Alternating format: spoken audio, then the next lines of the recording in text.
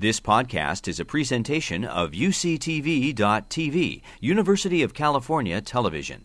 Like what you learn? Help others discover UCTV podcasts by leaving a comment or rating in iTunes. Hello there. This is David A. Brenner. I want to welcome you to our Health Talks. The topic of our Health Talks today is how COVID-19 can impact issues of the heart, and even deeper, how we are at the forefront of providing care during this unprecedented time. I hope you are all okay. I miss seeing you a lot. I used to have so much fun to see you in real time when we did these talks, but this will have to be the second best thing. This is a challenging time for all of us. I just want to very briefly tell you what's going on at UC San Diego Health. We have been treating COVID-19 patients since the very beginning. Some of the very first patients in the United States were treated by us. And now we are getting patients from the community, from skilled nursing facilities, and also on the border, where it's become a hotbed of COVID-19 in border health. So we've been doing COVID-19 patients, but we've also decreased the hospital's census in case there's a surge. So we are prepared for a surge in case even more patients require our care. And we have been at the forefront of testing.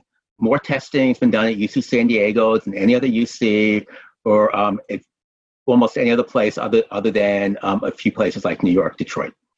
And finally, we've been doing a lot of research at both testing drugs, developing improved diagnostics, looking at basic biology of COVID-19.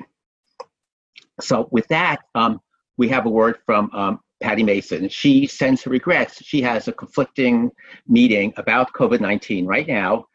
So instead, we video recorded her welcome. So if we can turn to that now, we'll hear a word from Patty Mason, the CEO of UC San Diego Health. Good evening. I'm Patty Mason, CEO of UC San Diego Health. I thought I would provide you a brief update on what's happening here at the health system in the context of this pandemic. So today, this is Monday when I'm making this recording, marks day 100 since UC San Diego Health began our journey through managing through the COVID-19 pandemic. We saw our first patients in February when groups were evacuated from Wuhan, China to Miramar, and we received the first couple of patients from the base. One was quite sick, and we had the opportunity to use a new drug, a new therapeutic drug, which today now has been approved for treatment, Remdesivir. And so we were one of the very first in the country to apply that drug that is now standard of care. Which is sort of fitting that happened at UC San Diego Health. That's, our special sweet spot in the region. When the county first called and said that they had patients coming from China and would we take them, of course, my answer was yes. I thought UC San Diego Health was really the most appropriate place to take care of patients.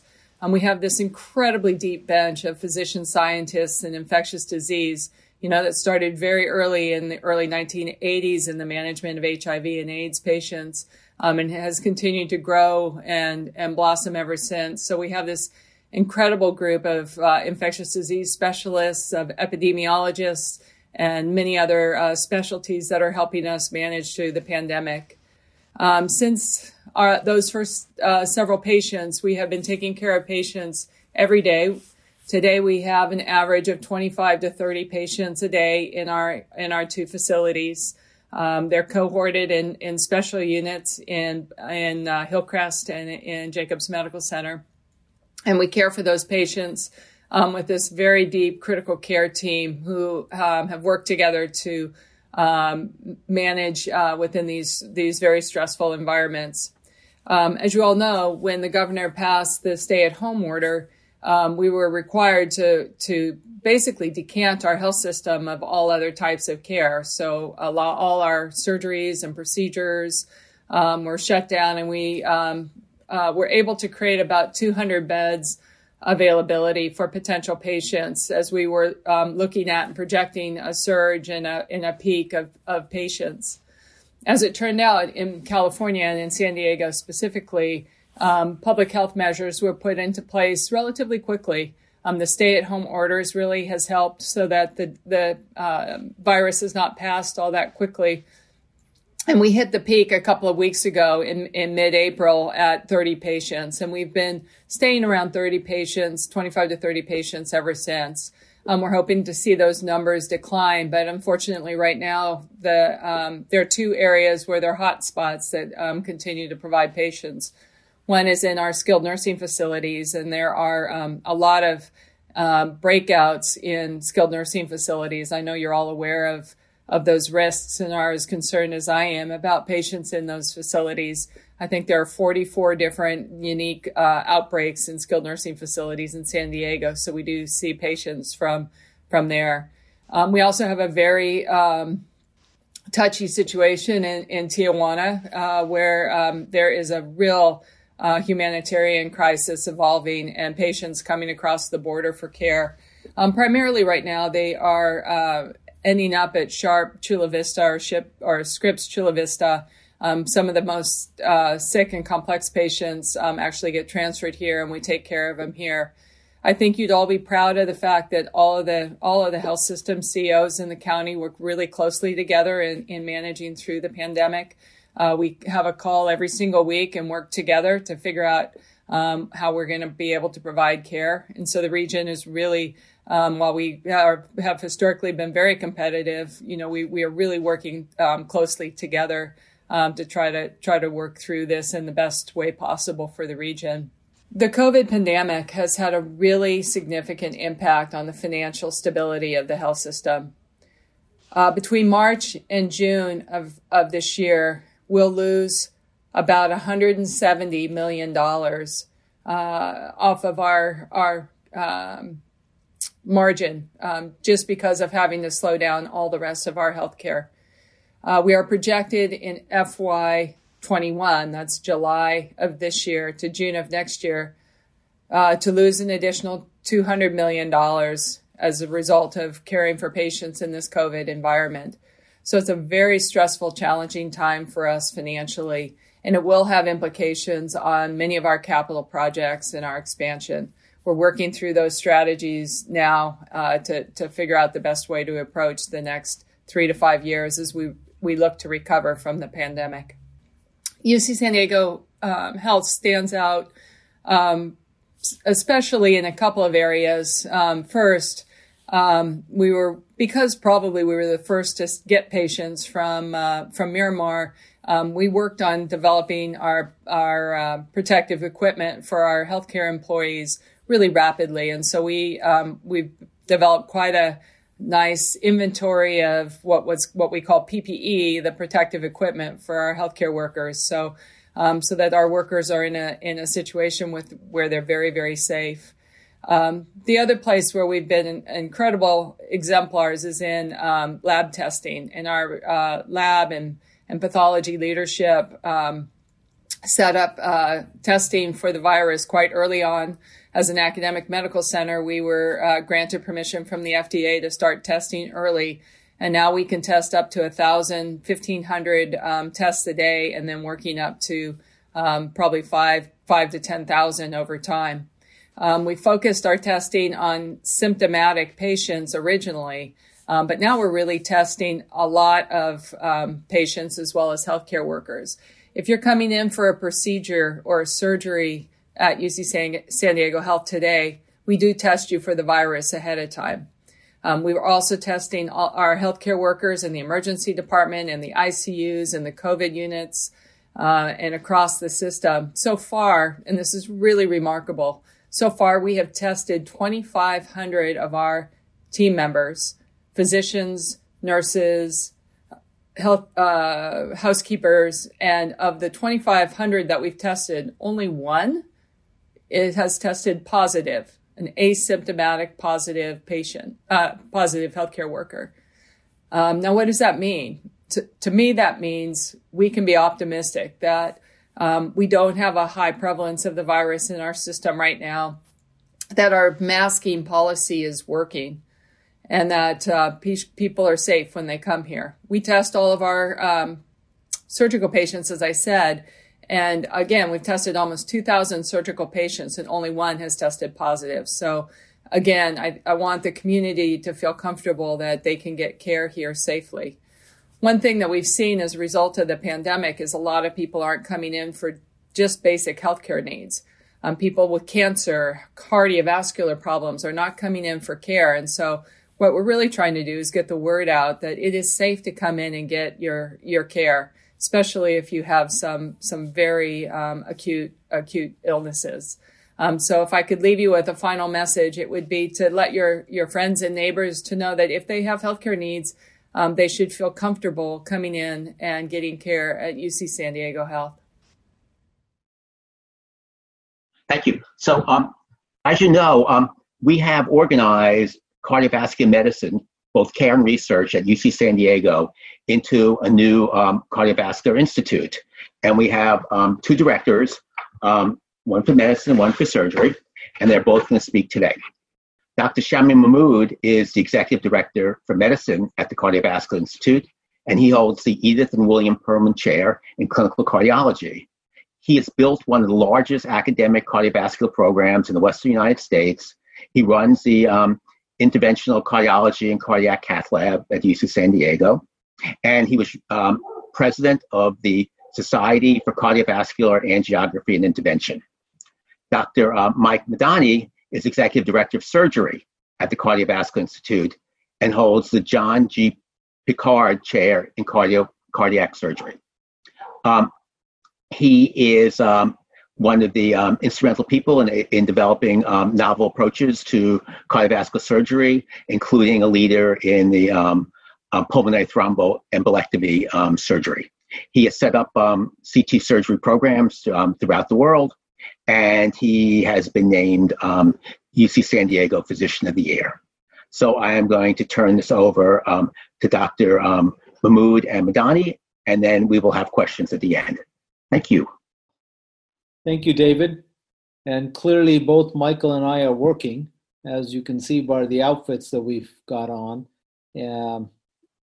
So I think, Michael, why don't I go ahead and start just a brief kind of, I'm going to take a step back and review for everybody the cardiac implications of COVID-19. And then we'll talk about how we're treating patients today. But just a few things to remember.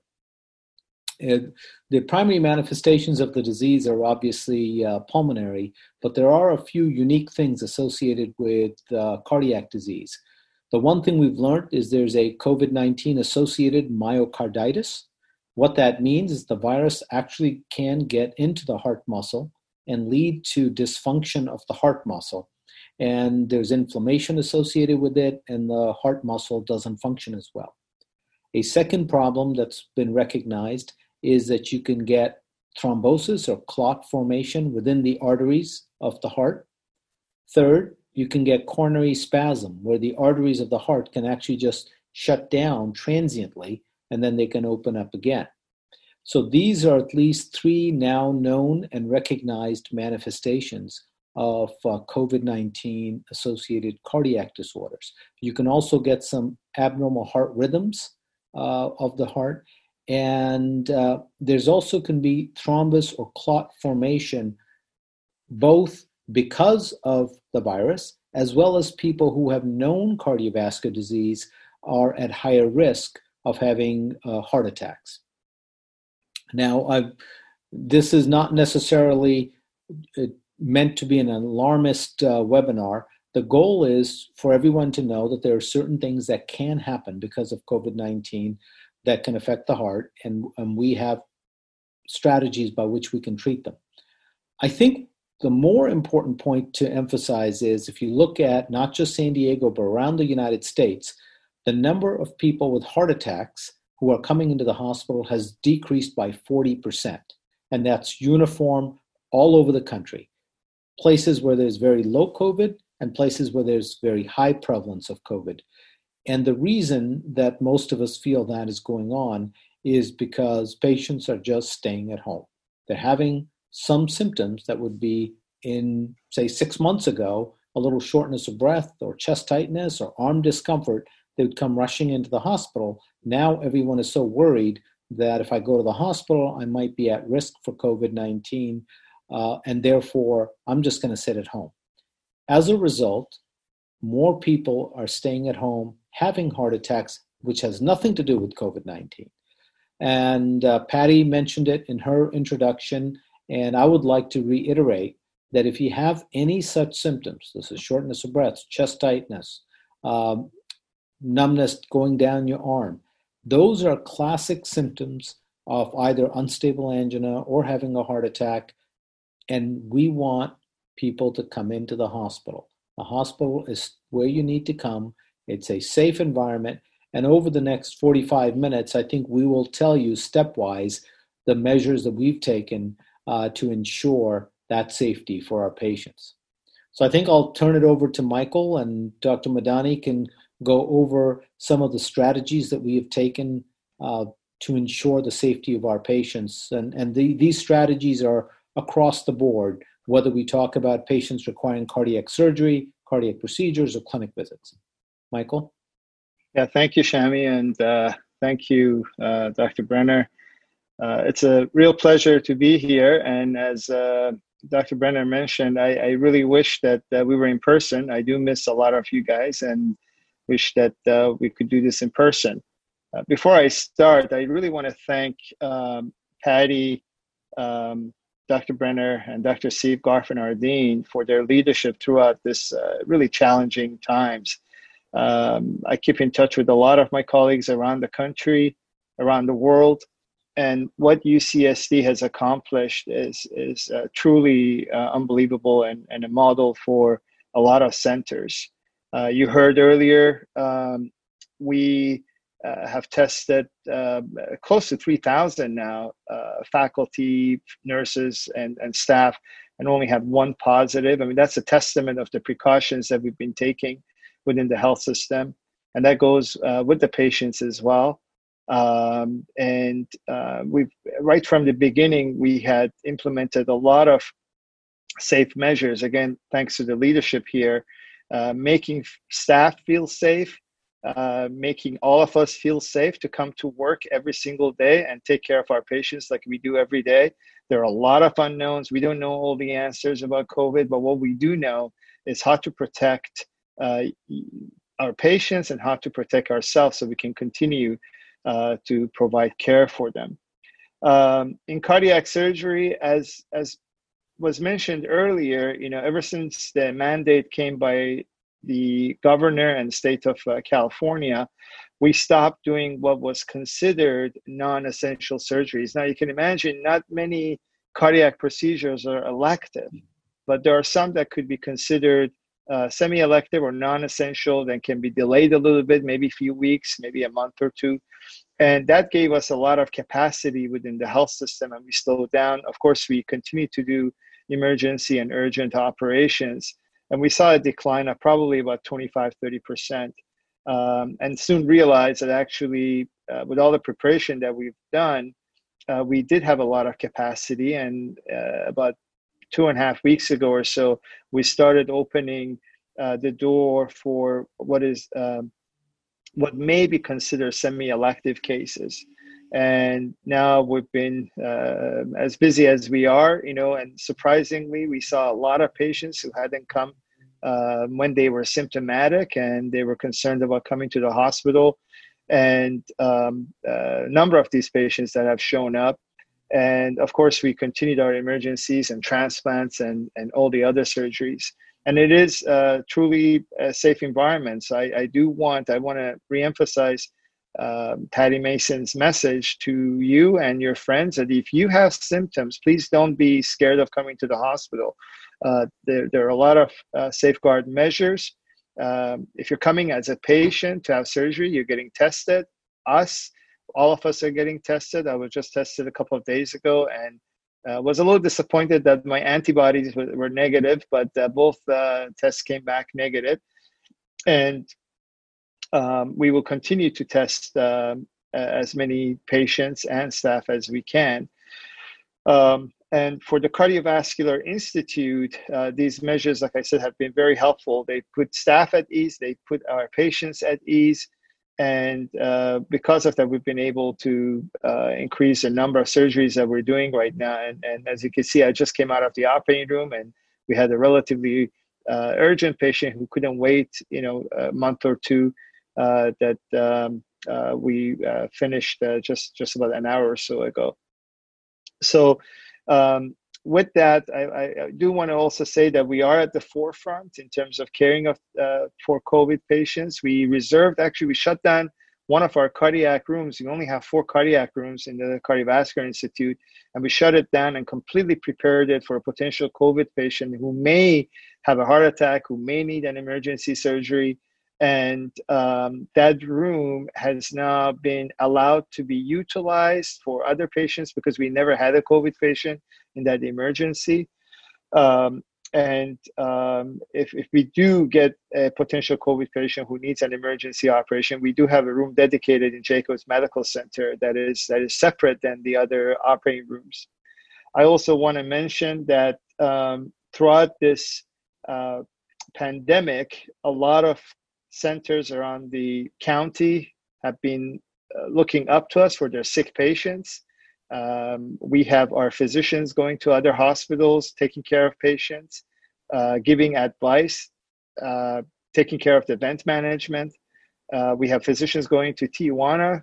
We have a situation south of the border, so volunteer nurses, volunteer physicians who are going there, helping to manage some of these patients so they don't overflow past the border. Unfortunately, the border is still open, and a lot of citizens and green card holders obviously still cross the border for their jobs, and that's a little bit of a tough situation. But our physicians and nurses here are helping down in Tijuana to really minimize potential spill. Here at UCSD, we have now put a total of 8 COVID patients on what we call ECMO. This is essentially cardiopulmonary bypass machine. So as you can imagine, roughly about 5% of patients who do get COVID end up being very sick and requiring ventilation, hospitalization, and ICU care. And of those 5%, a fraction will end up getting to the point that their lungs and heart essentially shuts down and they need cardiopulmonary support, essentially a bypass machine. And we've had 8 of those patients so far that we've taken care of. This is a huge testament to the team of surgeons and cardiologists and physicians who are here. And of these 8 patients, actually 5 have been transported in. We've never done that. So as you can imagine, we've sent a team of physicians and surgeons and nurses out to the community and brought sick patients. These are young, otherwise healthy patients who we think they're going to recover. They just need some time to allow the lungs and the heart to recover. We've had 2 patients actually from the Imperial County, from El Centro, that have been transferred to UCSD. And we've had another 3 patients, 2 from Scripps and 1 from Sharp, that have been put on cardiopulmonary bypass by our team at their hospital and then transported with the heart-lung machine, in an ambulance with a special team back to UCSD and are getting taken care of right now. So we continue to obviously take care of our sick patients here, but also continue to contribute to the community as a whole. And I could not really be more proud of the team that we have here, the physicians, nurses, Patty mentioned housekeepers, everybody who's coming to work and continuing to take care of patients. Shami, I hand it out to you if you have anything else to say before we go to questions. Sure. I think let me finish up by mentioning all of the safety measures and further emphasize them. So when 2 months ago, the start of the pandemic, all of our clinic visits have been converted to virtual. So we were doing them either telephonically or through video. We have now gotten to where this week, 65% of our clinic visits are in person.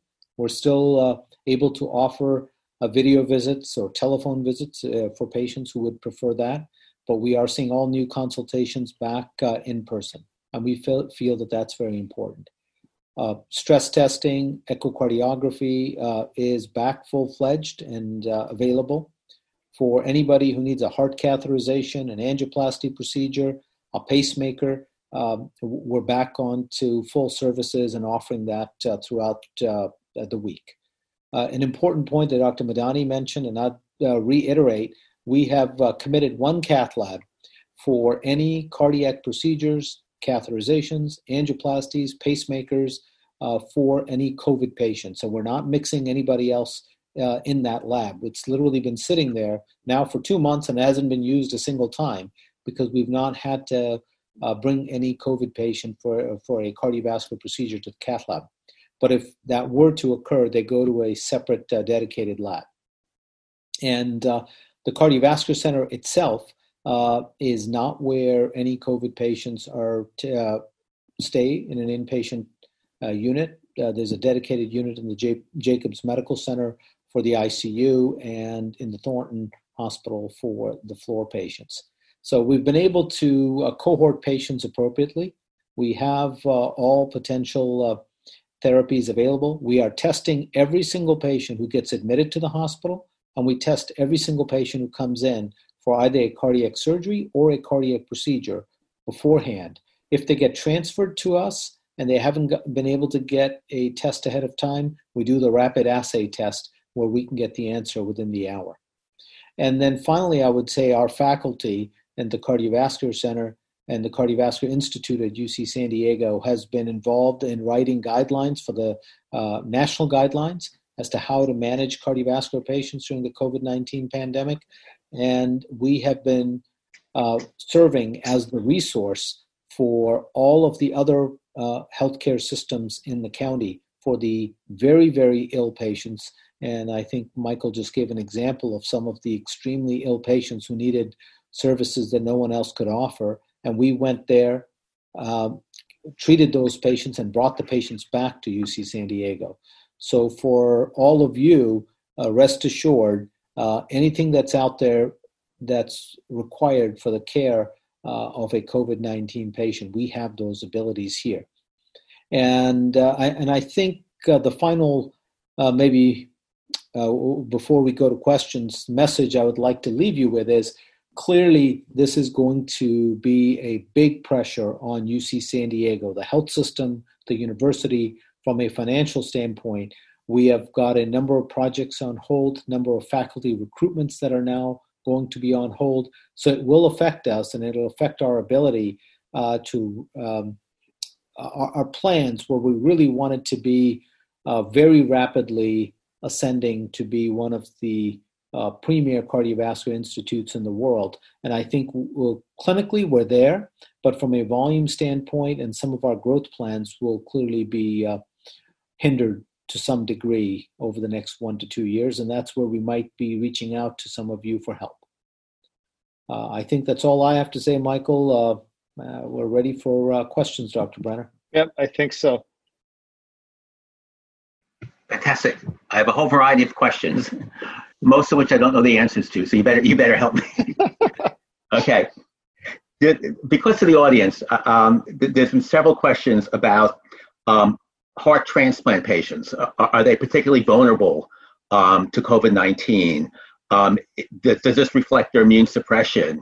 And then there's a very clever question someone asked: since no one's immune to COVID-19, why does it matter that you're immune suppressed?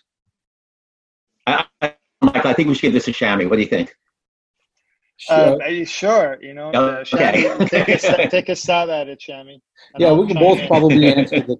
We'll both attempt to answer it. I think in general, the question is a twofold answer. If you're immunocompromised, it's how you respond to this infection. So you might have the same risk to acquire, to get the infection, but the subsequent consequences for immunocompromised patients are much more severe than immunocompetent patients. So I'm not sure we have, whether we know that if you're immunocompromised, are you more apt to get COVID-19? But one thing that's unequivocally clear around the world is for patients who have baseline cardiovascular comorbidities or are immunocompromised, And so a heart transplant patient clearly has a baseline cardiovascular disease and comorbidity, being a transplant patient, on top they're immunocompromised. So I think their outcome with COVID-19 would be substantially worse than somebody who doesn't have a cardiovascular disorder and is immunocompetent. Michael, you want to add to that? No, Please. I agree 100%. I wish we knew the answer. And as Shami mentioned, it's not very clear, but we do know for sure that having the underlying cardiovascular disease here at a patient who's immunocompromised and is a cardiovascular patient is at higher risk. Now, there is some thought that, okay, if you're immunosuppressed and you get it, and, there's some thoughts about the cytokine storms that have been seen, and if potentially that could be helpful in one way or another, but it's not, and there is no data to suggest anything like that. And the bottom line is that anybody who's immunocompromised, they're at risk of getting infections, and in particular with heart transplant patients, I think the consequences will be much more significant. Very good. Then there are questions with less complicated surgeries and whole heart transplants. Like, what are the risks if you have controlled coronary artery disease? What's the risk if you underwent, stenting or bypassing, and you're stable, or you've had a valvuloplasty, you're stable? Is there any knowledge about whether patients like this are at increased risk of COVID-19? I can take a stab at it, and Shami, you chime in. I mean, what we know right now, again, there's a lot of unknown, and of course there are a variety of research that are going on. What we do know is the number one risk factor, number 1 and 2, are obesity and diabetes. And what happens is that a lot of these patients by nature also have, cardiac disease. Now, if somebody's I will have to speculate. If somebody is otherwise healthy, let's say they have normal weight, they don't have diabetes, and let's say they had mitral valve problem or aortic valve problem that has been addressed before. Yeah. I have not seen any data to suggest that those patients are at a higher risk. I mean, one would think so, but I haven't really seen any data to suggest that. And really, the highest risk factor groups are obese and diabetic patients. Yeah, and I think what I would add to that is, again, it's a twofold question. The risk of acquiring the disease, COVID-19, and secondly, the outcome associated with COVID-19. Right. So I think the risk for acquiring the disease might be no different amongst whether you have certain comorbidities or not. But patients who have cardiovascular disease, just like the elderly, just like the diabetics and the obese patients, tend to do worse when they get COVID-19. And I think that's the best way to answer that question. I would like to reiterate, though, that if you need one of those procedures, a valvuloplasty or a stent or bypass surgery, any of those things, the risk of getting nosocomial or hospital-acquired COVID-19 is many-fold lower than what can happen if you don't get your disease treated. So definitely get your disease treated. Yeah, and also, especially when you look at an institution like ours, a cardiovascular institute, the risk of potentially getting an infection while you're getting treated are much lower than you walking into a grocery store or any other public place, even if you're keeping your distance. So even though patients may not do as well with underlying cardiac disease, if they do get COVID, that should not mean by any means that they should not pursue getting their care. As Shami mentioned, I want to reemphasize it again, consequences of not getting your care, and we're seeing this, and Shami can give you national data about people having heart attacks at home. Our emergency visits nationally are significantly down. And patients are just staying home. They're getting chest pain. We've had patients who've come in after 3-4 days of chest pain while they've been having a heart attack going on. So it should really, the risk of not coming to the hospital and getting care are much higher than getting a potential infection. Yeah, there's actually several questions that ask for if you have any data about that. They say both of you stated that there are decreased cardiovascular patients coming to the hospital probably out of fear of COVID-19 exposure. And do we have any actually hard data about, has there been increased mortality during this time? Has there been increased morbidity during this time? Sure, David. I can tackle that. So originally the data came from Spain. Spain originally published the data as to what the Spanish experience was. In the United States, about 2 weeks ago, there were data from 9 different cardiovascular centers around the United States showing that if you compare in the month of March, the number of heart attacks being treated at 9 different large centers representing throughout the geography of the whole country. From a year ago, there was a 38% lower number of acute MI patients that came in.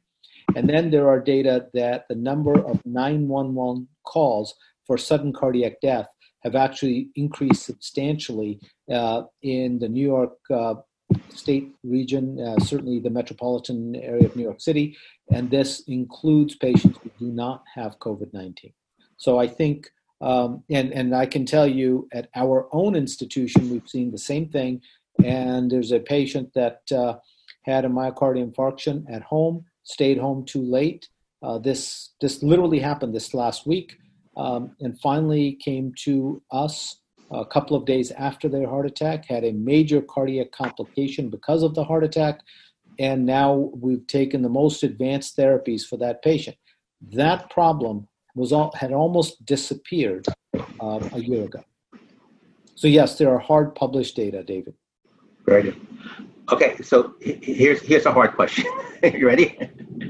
So there's a lot of information out there about the relationship between ACE inhibitors, angiotensin converting enzyme 1 inhibitors, ARBs, which are angiotensin receptor blockers, and COVID-19 and hypertension. Well, how are they related? And you want me to answer?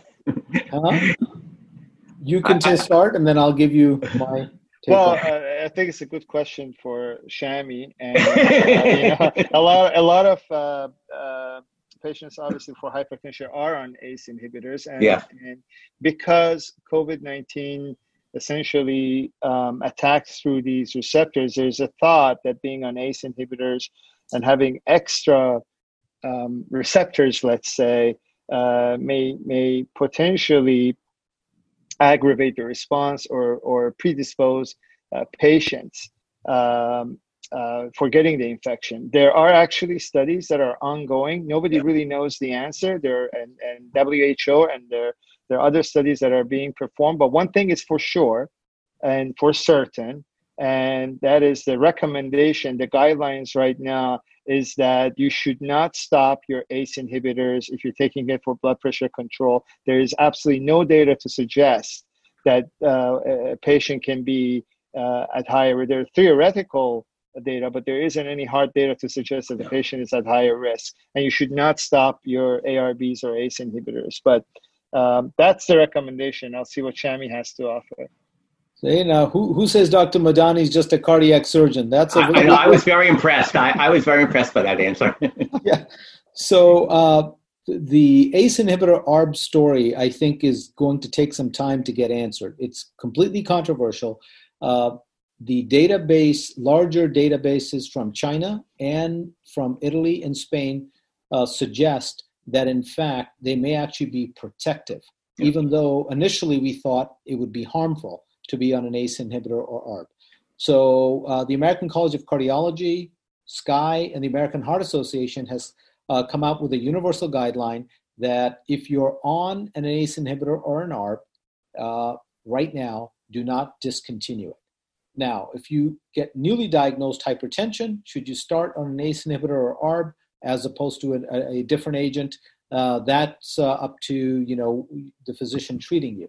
I will say that Rohit Loomba, that Dr. Brenner knows well, is starting a study that's already at UCSD and other centers where a very low dose ACE inhibitor will be given to patients with COVID-19 because there's some theoretical advantages of treating these patients with ACE inhibitors.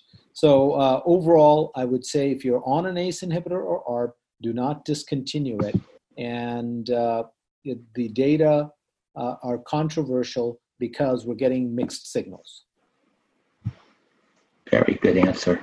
Okay, here's one for me. Not like an answer, but I want to know the answer.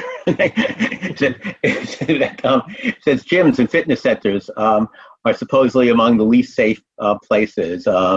What do you know about the risk of exposure, about sweat and particles being airborne? Good question. I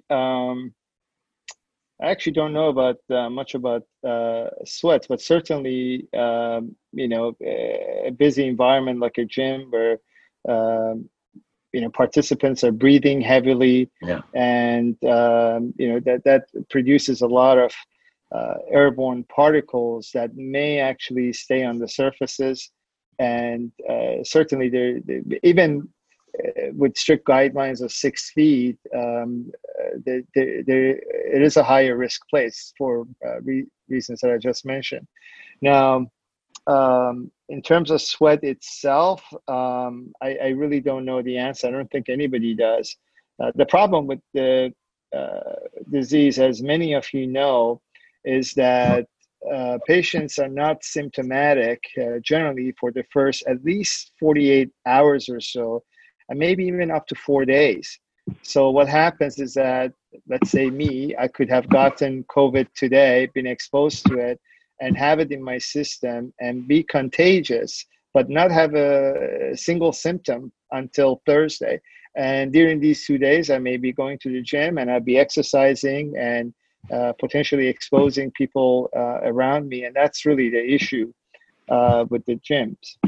I don't know, Shami, if you have any comments about the sweat. Yeah, so I don't know of any data regarding sweat. I would say you addressed the respiratory aspect. I would tell our patients, if you have cardiovascular disease, I would tell this to a family member, I would avoid a public gym. Even though the prevalence in various areas could be low in your neighborhood. I will put a plug in for our cardiac rehab center, which we're opening up June 1st. So as most of you know, we have the Gene and Hannah Stepp cardiovascular, wellness and rehabilitation center. We are going to open it up June 1st, and we've got it in a way that we will be extensively cleaning all the equipment. We will be having on a rotating basis, people will be well protected from one another, and everybody will have been tested who's going to come in to use it. So for our cardiovascular patients, I would recommend, at least for the next few months, we use that facility. Good plug. Here's a question. Is there any relationship between platelet inhibiting drugs and other types of cardiovascular drugs and COVID-19? In other words, is there anything that's either positive or negative that the type of drugs that you're on going into COVID-19 infection? Okay. Michael, you want me to take that? Yeah, sure. Go ahead. So what we have learned is that certain patients, and it's unpredictable who, but certain patients who can get disseminated blood clots in small blood vessels. That can be in the kidney, can be in the heart, can be in the lungs, can even be in the brains. When you have an anticoagulant that you take, this is, again, not very well tested, but the approach that's being taken is using anticoagulants rather than antiplatelet drugs. So if you happen to be on Coumadin or Xarelto, what are called NOACs, we feel that they may potentially be protective. If you're on antiplatelet agents like aspirin and or Plavix or Brilinta or Effient, I would say you should definitely continue because there's a reason, most often because you have a coronary stent. But otherwise, in itself, the antiplatelet drugs don't help the clots associated with COVID as much as an anticoagulant might. And we're going to learn more about this as time goes on. Very good. Here's a very surgical question, which I think you answered indirectly, but it says if you have COVID-19 patients and that require surgery and you have a special room, how do the surgeons deal with that? Because the feeling is that each surgeon has their own special place that they work. Do you have a generic COVID-19 room that anyone could use, or is it more specific?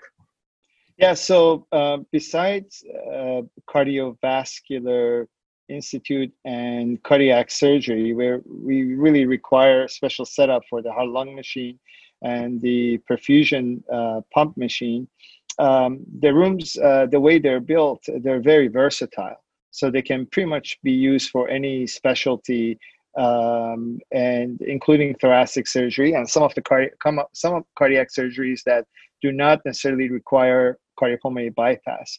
So for all the other specialties, there is one room that's being utilized for COVID patients, and it's been blocked off and reserved for potential COVID patients, just like the cath lab has. Now, for Cardiovascular Institute, we have had that one room reserved, and it was reserved for almost 2 months, but it stayed empty.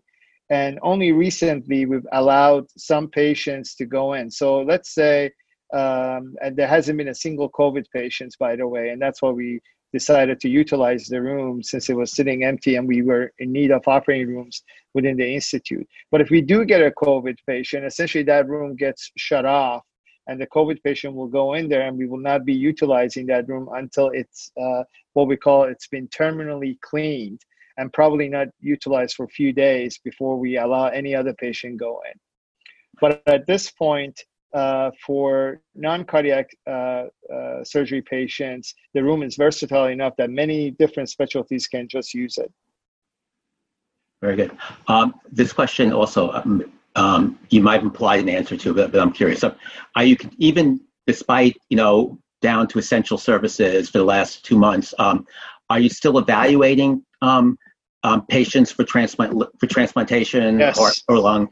And are you continuing to perform heart and lung transplantations even during this time? Absolutely. So these are essential services, and we continue to evaluate patients, and we continued both our lung and heart transplantation program during this time. And I can't tell you exactly how many we did, but I can tell you just in the last week, let's say we've done, I want to say 5 heart transplants in the last 7 to 10 days, and 1 lung transplant. So it's, and prior to that, it's been going on. The heart and lung transplant services really never slowed down. As one thing that we did see to some degree was that because the traffic across the country was lower, we had less accidents. So there were less amount of donors. Right. So the number that's a good thing. which is a good thing. Yeah. Which is a good thing. So the numbers went down maybe slightly, but that was because of donor availability. But now it's actually picked up again. All right. Here's a very specific question. What complications do you know about with COVID patients who have CTEPH previously treated with BPA? Well, that's a very smart question, and the short answer is that. And the short answer is, why don't you tell us what these stand for? Oh, okay. So, yes, for sure. So CTEPH is chronic thromboembolic pulmonary hypertension, and we're known as the world leader for this disease. And what that is essentially high blood pressures inside the blood vessels of the lungs as a result of obstruction related to blood clot formation. And BPA was mentioned, and that's balloon pulmonary angioplasty. So these clots, you could either go in and surgically remove them, which is the curative option, or if they're not surgical candidates, you could go in with balloon and balloon them and open up the vessels. So the question is, if somebody has this condition and has had balloon pulmonary angioplasty, are they more prone, or are they at a higher risk? And the short answer is, quite honestly, we don't know. It goes back to a similar question that was answered before, that if you have an underlying pulmonary disease and underlying cardiac disease, and this affects both, because high blood pressure affects the right side of the heart, and the blood clots in the lungs obviously are affecting the lungs.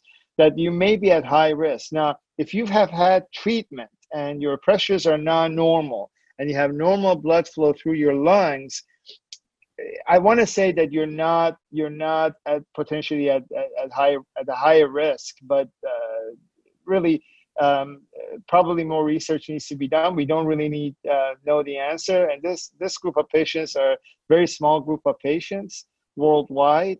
My recommendation is that if you have the disease and you've had treatment, perhaps just be extra careful. We're all at risk of potentially getting an infection, but having underlying cardiopulmonary disease, puts the patient at a slightly higher risk, even if they've been treated for it. Shami, what do you think? I just have two comments to make. One is, as Michael's pointed out, CTEPH is something UC San Diego has been known for a long time. We've done thousands of surgeries. We now have done just over 500 balloon pulmonary angioplasty procedures, and we are the largest center in the country for that.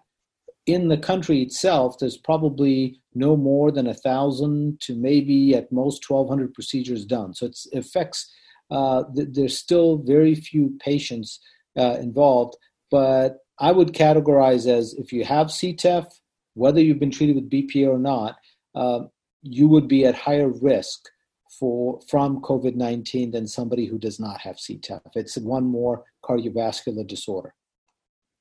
Okay. It's sort of a pathophysiological question. It says, what's the role of this idea that might introduce a cytokine storm in causing inflammation or immune response that will potentially damage the heart?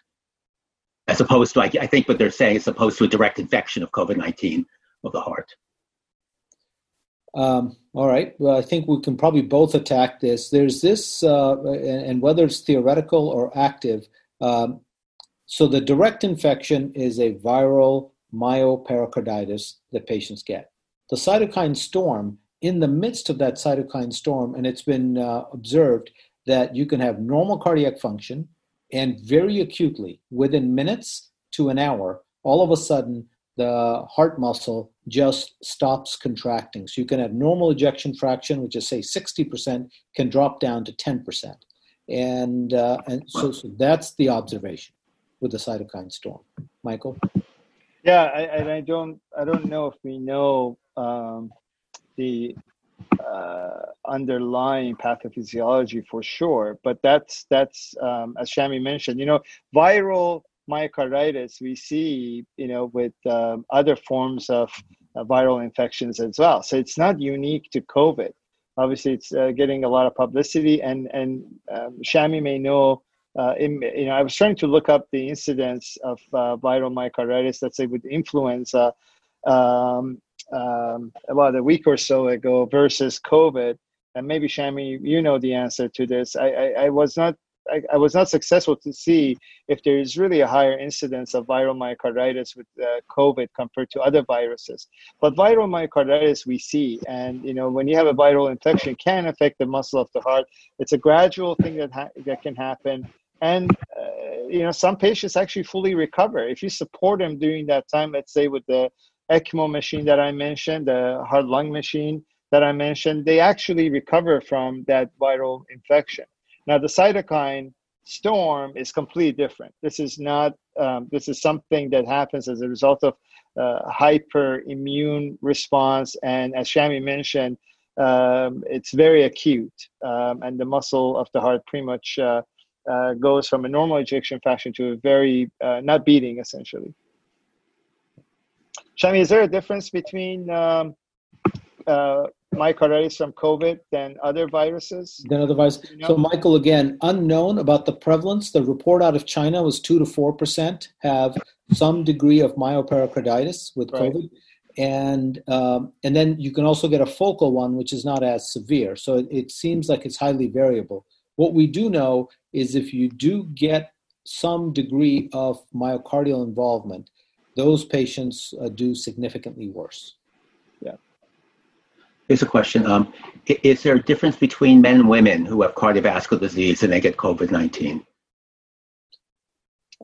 It's true across the board that men are do worse than women with COVID-19, and it's been also true in a multivariable analysis that men do worse than women if they have baseline cardiovascular disease. All right, we have one more question. Oh, here's one that it's just about COVID-19, but it's not about cardiovascular. It's about how reliable are the antibody tests. Michael, you want to take a stab at it? No, I was going to ask David to take a stab David at is it. the best person to answer David, that. you're the best person to answer that. Yeah. So just very briefly, the antibody tests show that you've had the virus and that you've had immune response to it. There are both false positives and false negatives. And the concern with false positives, meaning you test positive but don't have the antibodies, is that it would cross-react with other coronaviruses that are very similar. What's more interesting, though, is what it means. And the big question is, does it confer immunity? If you hope to have a vaccine, you hope that your body's capable of immune reaction that you can amplify up through a vaccine.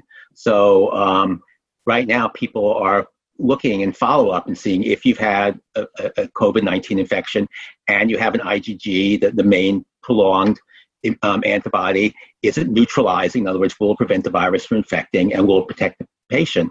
And there are mixed results. There is some evidence that people who apparently test positive again and they don't know whether it's a testing result or it's a real second infection. And the vaccine people are very interested in whether or not you're immune. There's some animal studies where they gave them COVID-19, non-human primates. They let them recover. They gave them COVID-19 again, and they did not get reinfected. So that was quite encouraging that you were protected after you cleared your infection. So we'll have to see.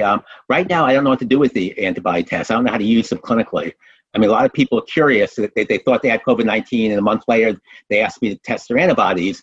And so we do, but I don't know what you're supposed to do with that. It does not mean like you're Superman and you're immune and you can count on it. We really don't know what to do with that. So last question. This is an interesting question. If you have other types of pneumonia, does it have the same effect on cardiac patients as COVID-19, or is there something very specific about COVID-19 that we're making these associations? Yeah, Shami, go ahead. I guess I'm trying to understand the question. I would say the association that's pretty clear with COVID-19 is that if you have baseline cardiovascular disease, then this infection, whether you have a pneumonia or not, has a much more adverse prognosis for those patients. Now, if you have a bacterial or other viral pneumonia, it is a true observation that patients with cardiovascular disease in general do worse with any superimposed infection of the pulmonary system. Now, whether COVID-19 is dramatically worse as compared to other viruses or bacteria, it's a very good question. I don't think I have a clear answer to that. Yeah, I don't think we have an answer to that. It's a very good question. I mean, but one thing is for sure is that the way COVID really affects the cardiovascular system in general, both the heart as well as the vascular system with high risk of inflammation, clot formation, is very unique. That we don't see it generally with other viruses, and there are reports of young healthy patients who have significant clotting within their vessels, normal vessels, and have significant vascular disease as a result of it. And that's not typically seen. And I think that's unique to COVID virus or coronavirus. Yeah. So we ran a tiny bit over, but it was really a lot of fun. There are half a dozen really good questions. So I promise that we will get them to Doctors Madani Mahmood, and you can maybe answer the other questions online just to finish them up. And I want to thank both of you. That was really fun. And I want to thank our audience that everyone stuck around. I can keep track of the participants. And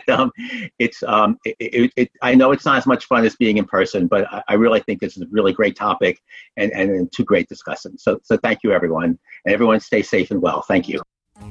You've been listening to a podcast by University of California Television. For more information about this program or UCTV, visit us online at uctv.tv.